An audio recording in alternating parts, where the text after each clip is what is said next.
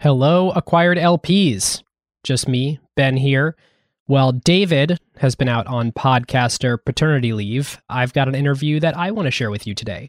Our good friends over at Fika Ventures introduced me to Joseph Gordon-Levitt for a fireside chat that we originally did for their firm's annual meeting.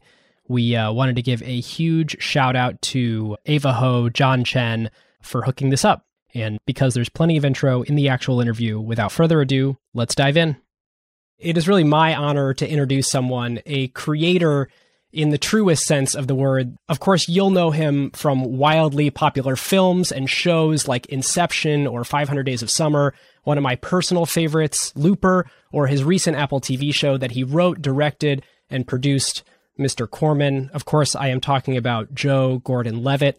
In addition to all of this, Joe is a musician, a gymnast, an entrepreneur, and the co-founder behind the startup Hit Record that we will talk about today. He is currently playing Travis Kalanick in a Showtime series called Super Pumped. He took some time out of his busy schedule to be with us here today. So please welcome the Golden Globe-nominated, Emmy Award-winning Joe Gordon-Levitt. Joe, great to be with you. Hey. So happy to be with you, Ben. Thank you for that introduction. And I've been listening to the Acquired podcast lately, and I'm a fan as well. So thanks. Thank you. Well, I figure we dive right in. We were recently chatting, and you told me this quote that's really stuck with me, that the creator economy seems to be about this final finished product and not the actual act of creating, which was a little bit of a light bulb for me. So I was wondering, could you share your thoughts on this with the audience today? Yeah, it's true. It's all about the content, it seems. Whereas for me, what I love the most about getting to be an artist isn't the finished content. It's the creative process itself. Even the movies you just mentioned, like you mentioned Looper. When Looper came out and people liked it and it did well at the box office and it got good reviews, I won't say that that's not thrilling in its way. But if I'm honest, the things that gave me the most joy and that were the most meaningful to me, that I think I'll be remembering when I'm old and gray, it wasn't those things about the finished movie. It was the days on set. It was the making of the thing, the creative process itself. And I feel like there's such emphasis right now on the quote unquote creator economy. There's lots and lots of growth. There's lots and lots of businesses starting. There's lots and lots of businesses doing really well. But they're all kind of focused on how do we monetize the content itself, the finished content that these creators are creating? And coming from my perspective of, but what makes me happy isn't the finished thing, it's the creative process. At Hit Record, we've been really focused on how can we provide that experience, that joy and that meaning that comes from the creative process itself, and how can we build a platform and orient our community towards that creative process. You bring up this idea that not being from the film industry, I don't totally know, but I imagine 30, 50, 100 days on set, whereas you only have one launch day. I'm wondering what you think it is about the human condition such that we index so hard on when we can show our baby to the world, but not the incredible amount of time and particularly the relationships that are formed along the act of creating. Well, that's what gets the most attention. We're all focused on getting attention, and I think that's natural. That's probably baked into our biology, that if more and more people pay attention to us, we're more likely to, survive and reproduce, right? I really do think, we live in a world where as more and more people have access to getting creative, it makes sense that one first instinct would be, okay, well, then let's see what all these people are making and let's try to get attention for those finished things. But the other side of that democratization, when you put incredible creative tools in the hands of so many more people than have ever had them, is they all get to participate in the creative process itself. Like, here's an example. When I grew up, I would play with, my family's camcorder, and we would always want to make little movies. I'm talking about being like 8 years old or something, making little movies with camcorder. And we always wanted to edit them, but we couldn't. You just couldn't really edit back then. Editing was something that you had to have equipment that only existed in professional settings. But now you can edit on a phone. That's a wonderful, as they say, democratization of creative tools. What do we do with that? So do we then democratize the finished things that people have edited? That's cool. That's great. People are, doing that. But there's also so much fun in just the editing. And the ability of an 8-year-old or a 15-year-old or a 35-year-old to make something on their own or with their friends and get to finish it and get to use all these creative tools that they never had before. And what is that process, and how much joy and meaning can they get from doing that and doing it together with other people? And I think that with more emphasis on the joys of the creative process itself, and maybe a bit less emphasis on the finished product, you have a lot more happier, creative people. I think the orientation around the finished content nowadays, it can be sort of anxiety inducing. And I think that's part of why you see a lot of folks that are so kind of addicted to these more kind of attention economy platforms feeling kind of shitty all the time. I don't think it has to be that way. Yeah, you definitely find yourself chasing likes, having very objective metrics to chase, which I think I earlier brought up the human condition. I think this is probably a better place to talk about it a little bit. But before we dive into what drives creators these days and what incentives we've given them and all that, you mentioned Hit Record. What is Hit Record? So Hit Record's an online community that I started a long, long time ago, and it's full of people who love being creative together. It's been a long journey with Hit Record. It started as a total hobby many years ago. It's something I started with my brother. We launched it as a production company a little over 10 years ago now, and we did well as a production company for a while. We made shows, put out books, records. We won a couple of Emmys, and we're still going with our production company. What we've been focused on a lot lately is how do we build a platform around that production company so that more and more people can have this meaningful and joyful experience of the creative process and doing it together with other people. I want to understand, for those of us not from the industry, what does it mean to be a production company versus a platform? I assume production company means you are involved in handpicking all the people who get to be a part of the project. Yeah. So what I mean by production company is when we would make a TV show, we would put out calls to action and post to our site and our app and stuff and say, hey, we're making a TV show, come and contribute to it. We were very much in charge of that TV show, and I was directing it and our whole team was leading it. And we were incorporating many contributions and collaborations and remixes and stuff that would happen within the community on our site and stuff. But ultimately the finished TV show was something my production company was on the hook for to deliver to the network or to the client or whoever we were working with. And so when I say we're now trying to build a platform around that production company, what I mean is we're still doing our production company stuff, but we want to make sure that there's a meaningful, great experience for people who come and want to participate and whose contributions aren't necessarily going to make it onto the TV show or into the book, et cetera. And what's an example of what that could look like? Let's say I'm a creative, talented person who shows up on Hit Record and I start communicating with other people on the site and building a discourse and maybe building a little bit of a reputation. How could my talents literally translate to becoming a part of a project? Well, anybody can still start a project. We start some of the projects, and we did build tools to let anybody start projects. What we found is it's obviously, and it makes enough sense, it's really hard. It takes a lot of skill and dedication to start and lead your own project. While we found that leaders and starters of projects was not something that was probably going to scale, people who wanted to participate and contribute to projects really did scale. And we were able to grow those numbers really well. And so now where we're focusing, and we just are launching a new part of our platform that's all around learning. A lot of people, they come and they have that creative urge inside of them. They don't necessarily have the skills, the practice to excel to the point where they're going to be the contribution that gets picked to be on the TV show or whatever.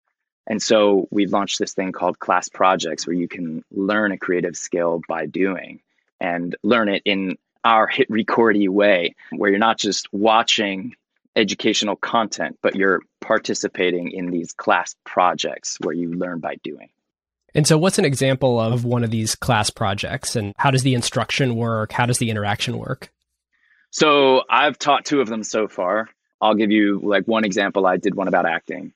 And instead of sitting down and saying all right, I'm going to tell you everything I know about acting, it's not an acting class. It's a class project. So the one that I've done so far, it's called Voice Acting with Naturalism. And it's all about doing a monologue in a naturalistic way. And so I am just going through my process and saying, here's how I would do a monologue. Here's how I pick the material. Here's how I practice that material. Here's how I finally perform it. We break it down into 3 lessons. Each lesson has a video. At the end of each lesson, you contribute your work in progress. And at the end of the final lesson, you contribute your finished recorded monologue. And you get feedback along the way from TAs on our staff, as well as your fellow classmates. And so it's very participatory and it's very communal. That's cool. And is the long-term goal that then you're training all these naturally creative people to be able to work on hit record productions at some point? Well, I wouldn't put it exactly that way. We keep doing our production company stuff, and that's, I think, a really inspiring part of our ecosystem that these productions are going on. One thing that I always am really careful about is dangling unrealistic carrots. And I think there's a lot of stuff online and just in our world, in the creator economy especially, it's like, here, we're going to be your ticket into, being a star. And I really don't like that. I don't think it's honest. I think if you're dangling that carrot, you're going to disappoint, 99.999% of the people listening. And so we really put more emphasis on what I was getting at a second ago, all the joy that can come and all the meaning that can come from just the creative process itself. And I'll give you an example. When you do some community theater, you're not doing a community theater because you think you're going to win an Oscar. You're doing it because it's fun to do. Or, when you go and you play basketball with your friends at the park, you're not doing it because you think you're going to make it to the NBA. You do it because it's fun to play basketball with your friends at the park. And again, like I said at the beginning, I think there's a lot of emphasis right now on the finished content and how you can become a star. And I get it. There's a natural desire for that. But I think we're creating a lot of really disappointed people who have that urge inside of them to be creative and do their thing and put it out there. And then they don't become a star. And then they consider themselves failures. And I think that sucks. But I don't think it has to be that way. And if we oriented a creative culture and a platform around instead saying, hey, there's so much to be gained for your life, for your mental health, for your happiness, and just for fun by doing art, whether it's acting or music or writing or drawing or photography or whatever it is, and doing it because you love doing it and because it's satisfying to grow as an artist. It's a great way to explore yourself. It's a great way to connect with other people and make incredibly genuine, intimate friendships when you're collaborating with other people on artistic projects. It doesn't have to be about making it big. Can you give us maybe a sense, just so we all understand the scale and scope of it, maybe how many people have used Hit Record and what sorts of projects have come out totally organically in the community of people collaborating together? Well, there's more than 1 million. We crossed 1 million last year of registered users. There's new projects going on all the time. Let me see, how do I put that into a number for you? How public are we? I don't know. How much should I say? I think if you look at the kind of scale that we're seeing with online learning, especially, this is a space that's really exploding. And I really understand why, especially in times of the pandemic, but I think it was even happening before the pandemic. For example, I'm friends with David Rogier, who's the co-founder and CEO of Masterclass. He actually even invested a little bit of money in Hit Record. He's been a wonderful mentor. And, Masterclass is just killing it. What we're doing, of course, is different than Masterclass. And we've talked about this with David. They make this incredibly high quality, very premium, high production value educational content. People love watching it. Ours is less about watching and more about doing. And we don't spend our money on high production value. We've spent more money on a truly interactive user experience, on being able to provide feedback to people's works in progress, et cetera. It's all geared towards learning by doing. Well, listeners, this is the perfect opportunity to introduce a new sponsor here on ACQ2, Quarter. Their new product, Quarter Pro, launched about a year ago and is already adopted by several Fortune 500 companies and some of the world's largest hedge funds and equity research departments. Yeah, this research platform is transforming the way qualitative public market research is conducted. Here's how Quarter Pro works. You can get every piece of first-party information from public companies all in one single place. That's live earnings calls with real-time transcripts, company filings, slide decks, and more. Quarter Pro has built a world-class user interface for this. Yep. Let's say you're an investor or a podcaster, and you've got the use case where you need to look up a company such as Novo Nordisk, Hermes, or Visa. You can open their platform and search guidance or market outlook. Quarter Pro then immediately identifies all instances where a company has historically mentioned and discussed these topics in all of their IR-related communications. Or here's another pretty crazy thing they've done that's difficult to get anywhere else. You can actually search through literally every individual slide in Quarter's database, covering 9,000 public companies and millions of slides for any keyword mentioned based on Quarter's AI capabilities. This truly makes it easier than ever to conduct qualitative analysis of entire industry value chains and specific companies. So whether you're an equity research analyst, an asset manager, or an investor relations professional, this platform will help you increase your productivity through their live call, transcript components, AI-powered summaries, and a feature allowing you to visualize the entire timeline and changes of specific slides throughout quarters. Quarter also offers their database as an API solution. This enables other companies such as trading and research platforms, as well as AI and LLM companies to build custom solutions and integrate this database into their offerings or add functionality on top of the data. Yep. To find out why leading companies globally are choosing Quarter Pro in their day-to-day work and to experience the platform firsthand, request a personal demo by visiting quarter.com/acquired. That's QUARTR, no E, QUARTR.com/acquired, or click the link in the show notes to get the personal demo from the Quarter team. Our thanks to Quarter. Well, transitioning here a little bit, you are the co-founder of a growing technology company and actively a big name Hollywood actor. And I think we've seen a few startups that celebrities have been involved in where it feels kind of in name only. You're really in the guts here. And I've been really floored in our couple of conversations before this of, how intimately involved in the product you are. I'm personally curious, how are you doing both? How do you manage your time? How do you think about both of these things working together? The first thing to say is I'm really full-time with Hit Record when I'm not full-time on something else. And when I am full-time on something else, like you mentioned, I'm shooting a show right now. I'm acting. My co-founder, Jared, and I have been friends for a long time and are really aligned on things. And we talk every day. But he's the one who's all day, every day on this, like a startup founder. I'm sort of a non-traditional startup founder in that way. I think you are right, and I'm very flattered and take great pride in the fact that this isn't kind of by name only. This isn't something I attached myself to later. This is something that I started with my brother years ago as a total hobby. We didn't think of it as a startup at all. It was just, I could tell you the whole story, but it grew organically from a very small place to something slightly bigger. And it's been sort of a slow growth all this time because we were never focused on rapid growth or anything like that. It's never really been that for me. And I think that honesty, if I could use that word, is part of why the community feels as good as it does. And people who join Hit Record can sense the genuine nature of why the community exists. When you say why the community exists and why it feels as good as it does, it's been a decade. Like, it hasn't been a hyper growth thing to 1 million users. It's been sort of a slow build. How do you think that's affected the reasonableness of discourse that happens on the platform? Well, we have a lot of people, a strong core community of people who deeply care about it, who it's part of their identity as well. They've been with us for a while and they've been through multiple phases of it and evolution as it's evolved, I guess. And when you have people who genuinely care, then a community will kind of self-heal or self-regulate or self-improve. Because when trolls come in, those trolls get kind of received.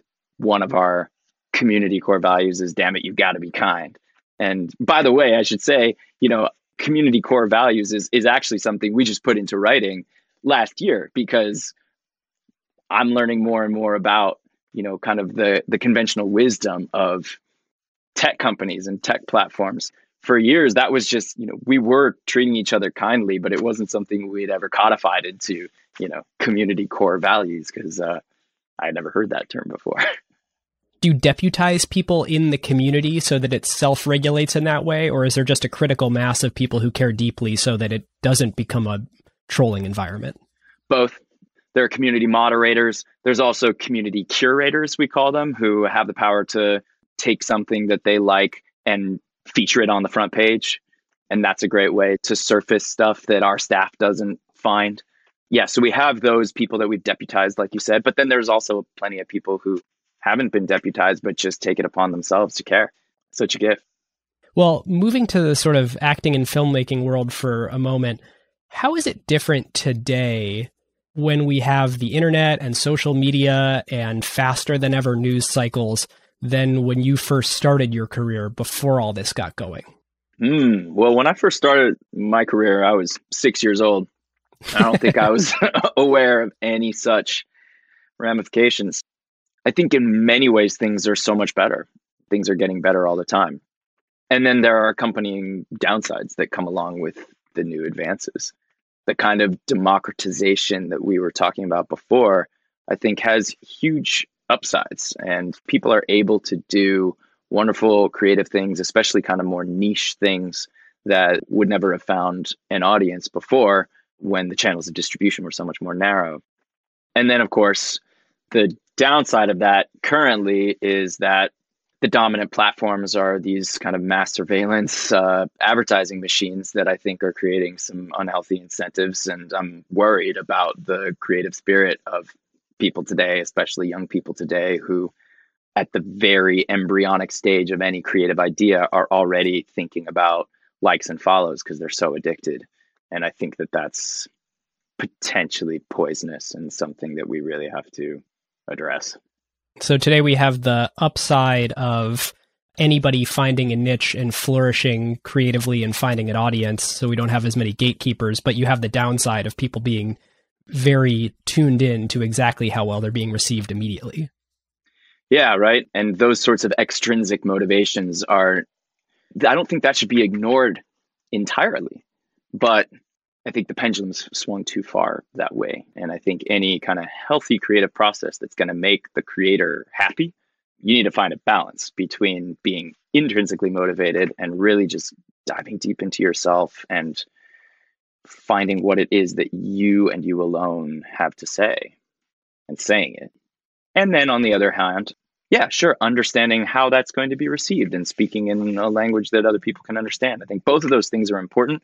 But we're so swung over to the extrinsic side because we've got this, kind of like Skinner-esque behavioralist buzzer machine in our pocket at all time that buzzes you with pleasure whenever, you get a like. It's creating some anxious people. And I feel bad about that. And I don't think art should be angst-ridden. I mean, of course, it'll always be to some degree, but art should be a way for people to find peace and happiness and meaning and joy. It shouldn't be like a slot machine where you're like gambling your self-worth all the time. Well, it's funny. I can say as a podcaster that releases 3-hour episodes on kind of an archaic platform, like podcasts don't have the dopamine hits built in that TikTok or Instagram do. I do find peace in exactly what you're talking about, in that when we release an episode, no one can listen to all of it for at least 3 hours. So I'm not going to get any feedback for a while. And even then, it's probably going to be over the next couple weeks, realistically. People can't immediately go binge something like that. I can definitely validate what you have sort of postulated there, that the less advanced media mechanisms on the internet actually provide a little bit, probably better mental health. I think podcasts are a wonderful exception in our sort of scattered time. I love the rise of podcasts. I love that people are dedicating a sustained period of time where you can actually go into depth in something. In addition to being in these like unbelievably popular Christopher Nolan movies that I've seen a dozen times, you're also very much an indie filmmaker, and it seems like you do just a lot of passion projects. How has that world of indie production changed now that we have the big tech companies as buyers, as huge distribution channels, in a way that before it seems like you were just hoping to get picked up by the studios? Can you talk a little bit about that and compare and contrast those two worlds? We're at I feel like an awkward growing stage in terms of what's the professional entertainment industry and what's indie. I mean, the word indie is almost antiquated at this point because indie came from a time when we would call something independent, it meant, well, it doesn't exist within the five major studios. And now we live in a time where the five major studios are all kind of swallowed up by big tech companies. And like you said, it's all about these kind of other streaming platforms. And so what is even indie is indie just someone with a phone making a TikTok video? That's more like indie, I guess. But I don't know. I think the whole paradigm has just changed. I think a lot of us in the traditional professional Hollywood entertainment industry are having to kind of confront, like, is there an indie world anymore? And do we want to work for these huge conglomerates? And, as you probably know, like IATSE, the main union of the crews right now, are about to potentially go on strike because film crews are getting pushed really hard with not enough resources to try to make stuff at a professional level, and such that it's not really fair, the working conditions and hours and stuff that crews are expected to work.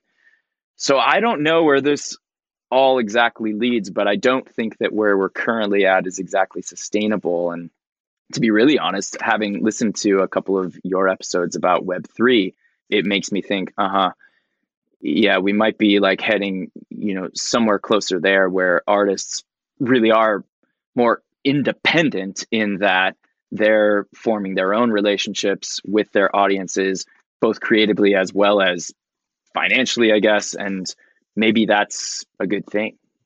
Have you ever created something and just put it on YouTube rather than working through any traditional channels to get it out there? Oh yeah, millions of things. I mean, I put stuff online all the time. I put stuff on Hit Record. I put stuff on YouTube sometimes, but frankly, I don't love I don't love the YouTube environment. We've made some cool stuff for YouTube, and in fact won an Emmy with them last year, so that was nice.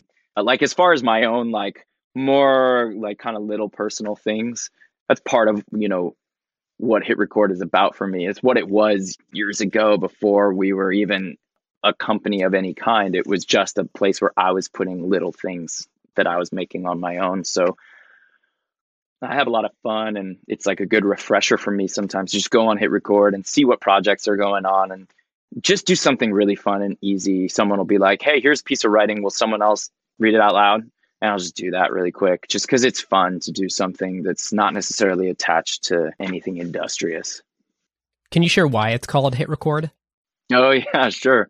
Well, the beginning, this was, in the mid 2000s. I had been an actor ever since I was a little kid. And then I quit acting when I was 19 to go to college. Went to college for a couple of years, but then wanted to get back into acting and couldn't. No one would cast me in any parts. And it was really a painful thing, as you might know if you've ever talked to someone who's creative at heart, but not getting their chance to do their thing. At that point, I was like, okay, I have to take responsibility for my own creativity. I can't wait around for someone else to give me a part. I have to be the one to do it. And my little private metaphor for that was, I want to be the one to push the button to hit record. It was just this little kind of motivational rallying cry for myself. And it was also kind of a play on words, that hit record spelled the same way as hit record. And in the past, the media was, a consumable object of a record.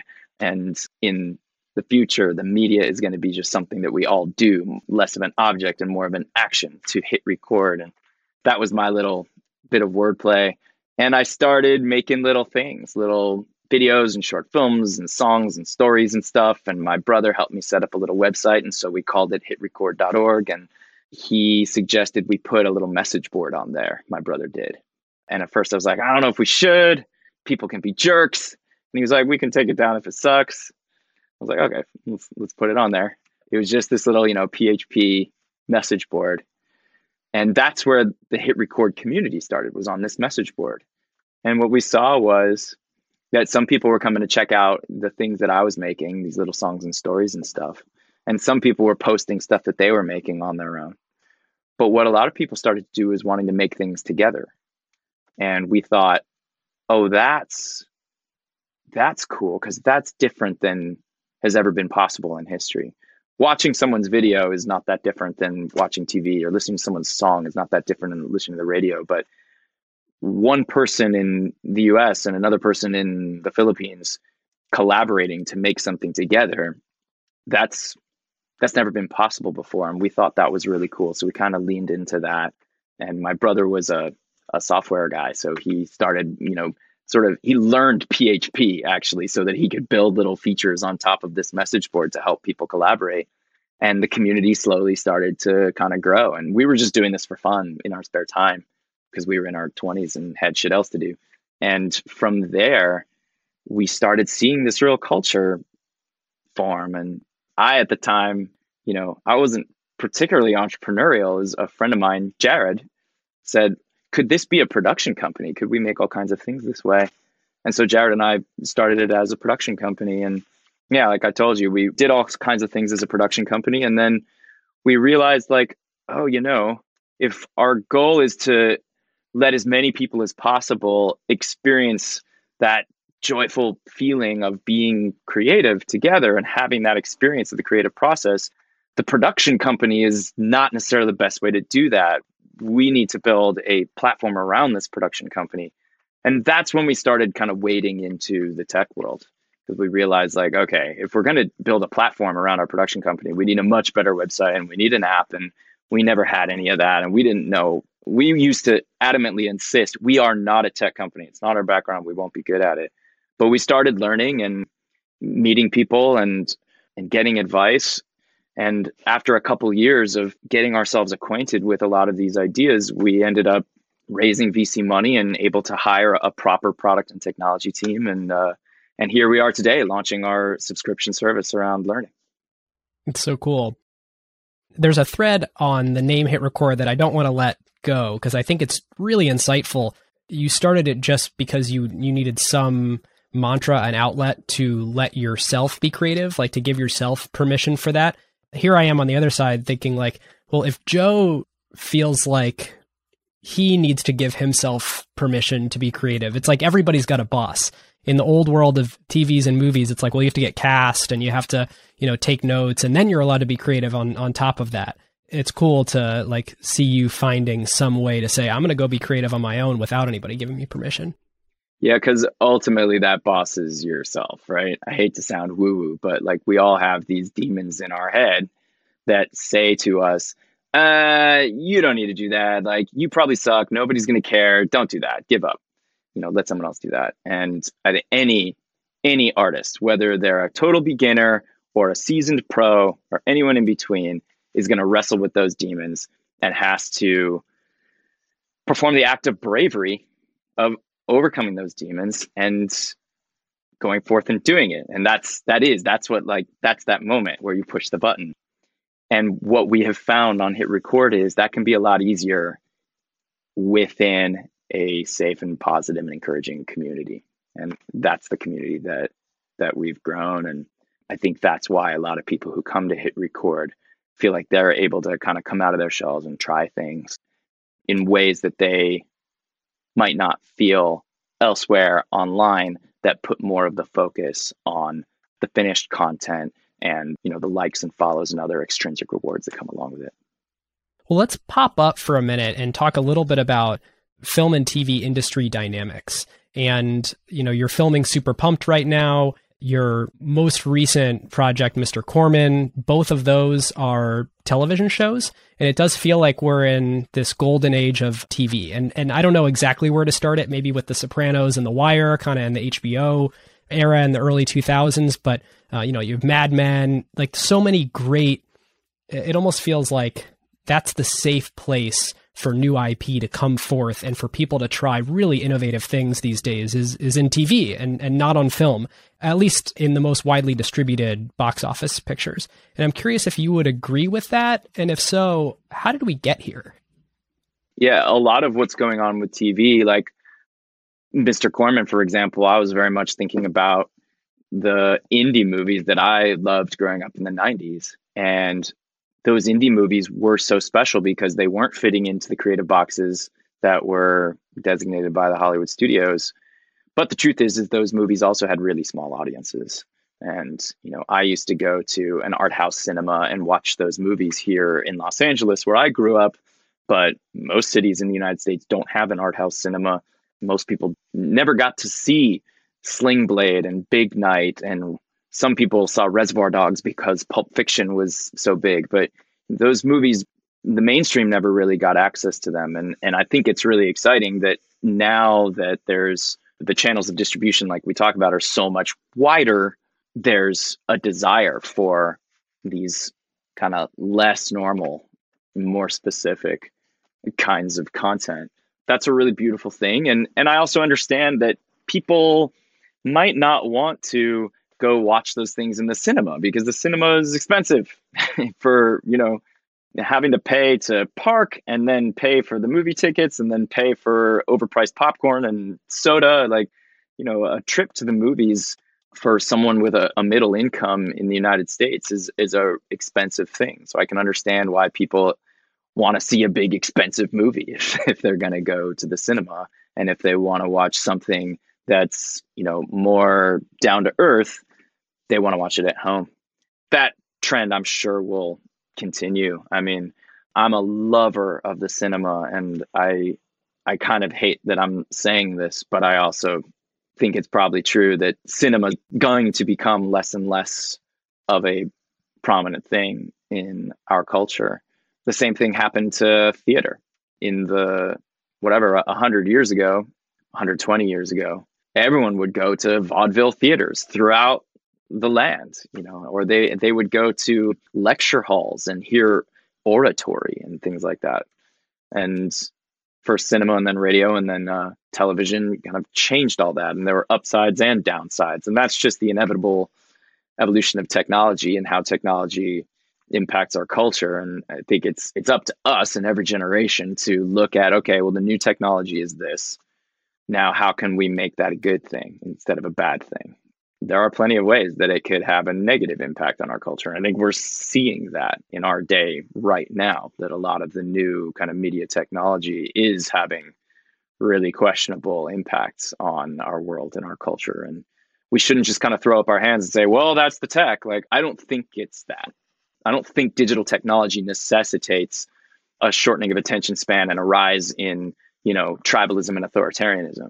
It's a question of how we use that technology. You touched on something there about the theater going away. I've thought about this a lot, and I am completely from the outside. So I'm curious if you would sort of agree with this take that it's not that it'll go away in the same way that the theater didn't go away, but it is true that the only thing that I've seen in the theater in the last 3 years has been Hamilton. So, I'm clearly doing that less than I would have 100 years ago. Do you think the place for the cinema just becomes like, well, that's where I go see the Star Wars movie and the Bond movie and the thing that costs over $200 to $300 million to make so they can invest in the production and distribution that they know is going to hit. So I go 1, 2, 3, 4 times a year, but all the innovation and experimentation is on streaming platforms where there's sort of infinite shelf space, as they say.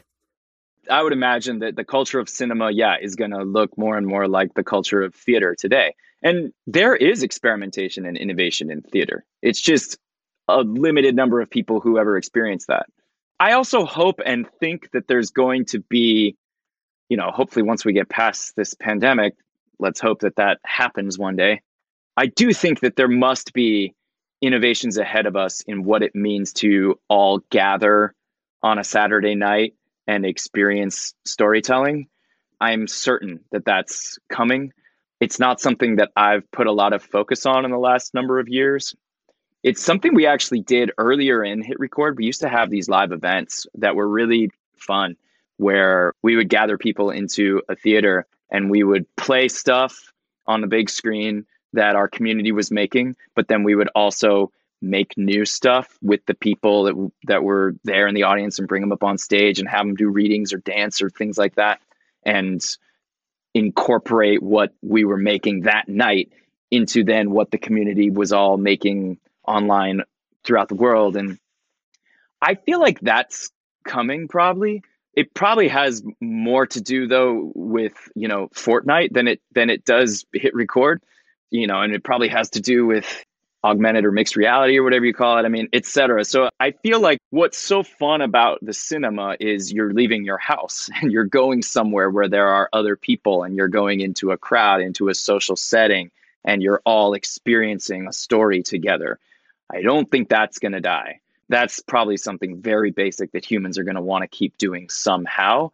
And it's going to be really interesting to see over the next couple decades, what are the innovations where that keeps happening? Because, yeah, I don't think it's going to keep being the same movie-going experience that we've seen for the last 100 years. Yeah, no way. Or it just won't survive, at least in mass scale. So you're talking to a startup audience here. You are currently playing one of the most infamous startup founders of the last 20 years. I know you're just shooting right now, and I know there's no marketing or anything around Super Pumped, but could you share maybe just like any fun vignettes from what it's been like on set playing Travis Kalanick? Yeah, sure. Well, it's been funny playing Travis because I have, over the last 3-ish years, waded into Silicon Valley and done a lot of learning myself because of Hit Record. I mean, you're a VC-backed founder. Yeah, exactly. And if you had said to me in 2014, oh, I heard you raised a Series A from a VC in Silicon Valley or Sand Hill Road or something, I'd be like, I don't know what any of those words mean. But I have learned what those words mean. And so it does provide a certain amount of insight in playing Travis. Actually, just this week, we were shooting a fundraising montage. You know what a montage is where like music comes in and you're no longer hearing the actors speaking because the music is playing over it. And it's usually like a passage of time or something. It's usually someone like getting better at something or something like that in a Hollywood montage. So there's a montage sequence where Travis and Emil are fundraising. I had been in those rooms. I had pitched to VCs and done fundraising. And so because it's a montage, we're improvising. There aren't scripted lines for us to say because it's just a montage. So the actor and I are having to kind of just improvise and make shit up to say during these montage scenes. I started spitting Silicon Valley speak. I started talking about, customer acquisition costs and lifetime value and churn and things like that.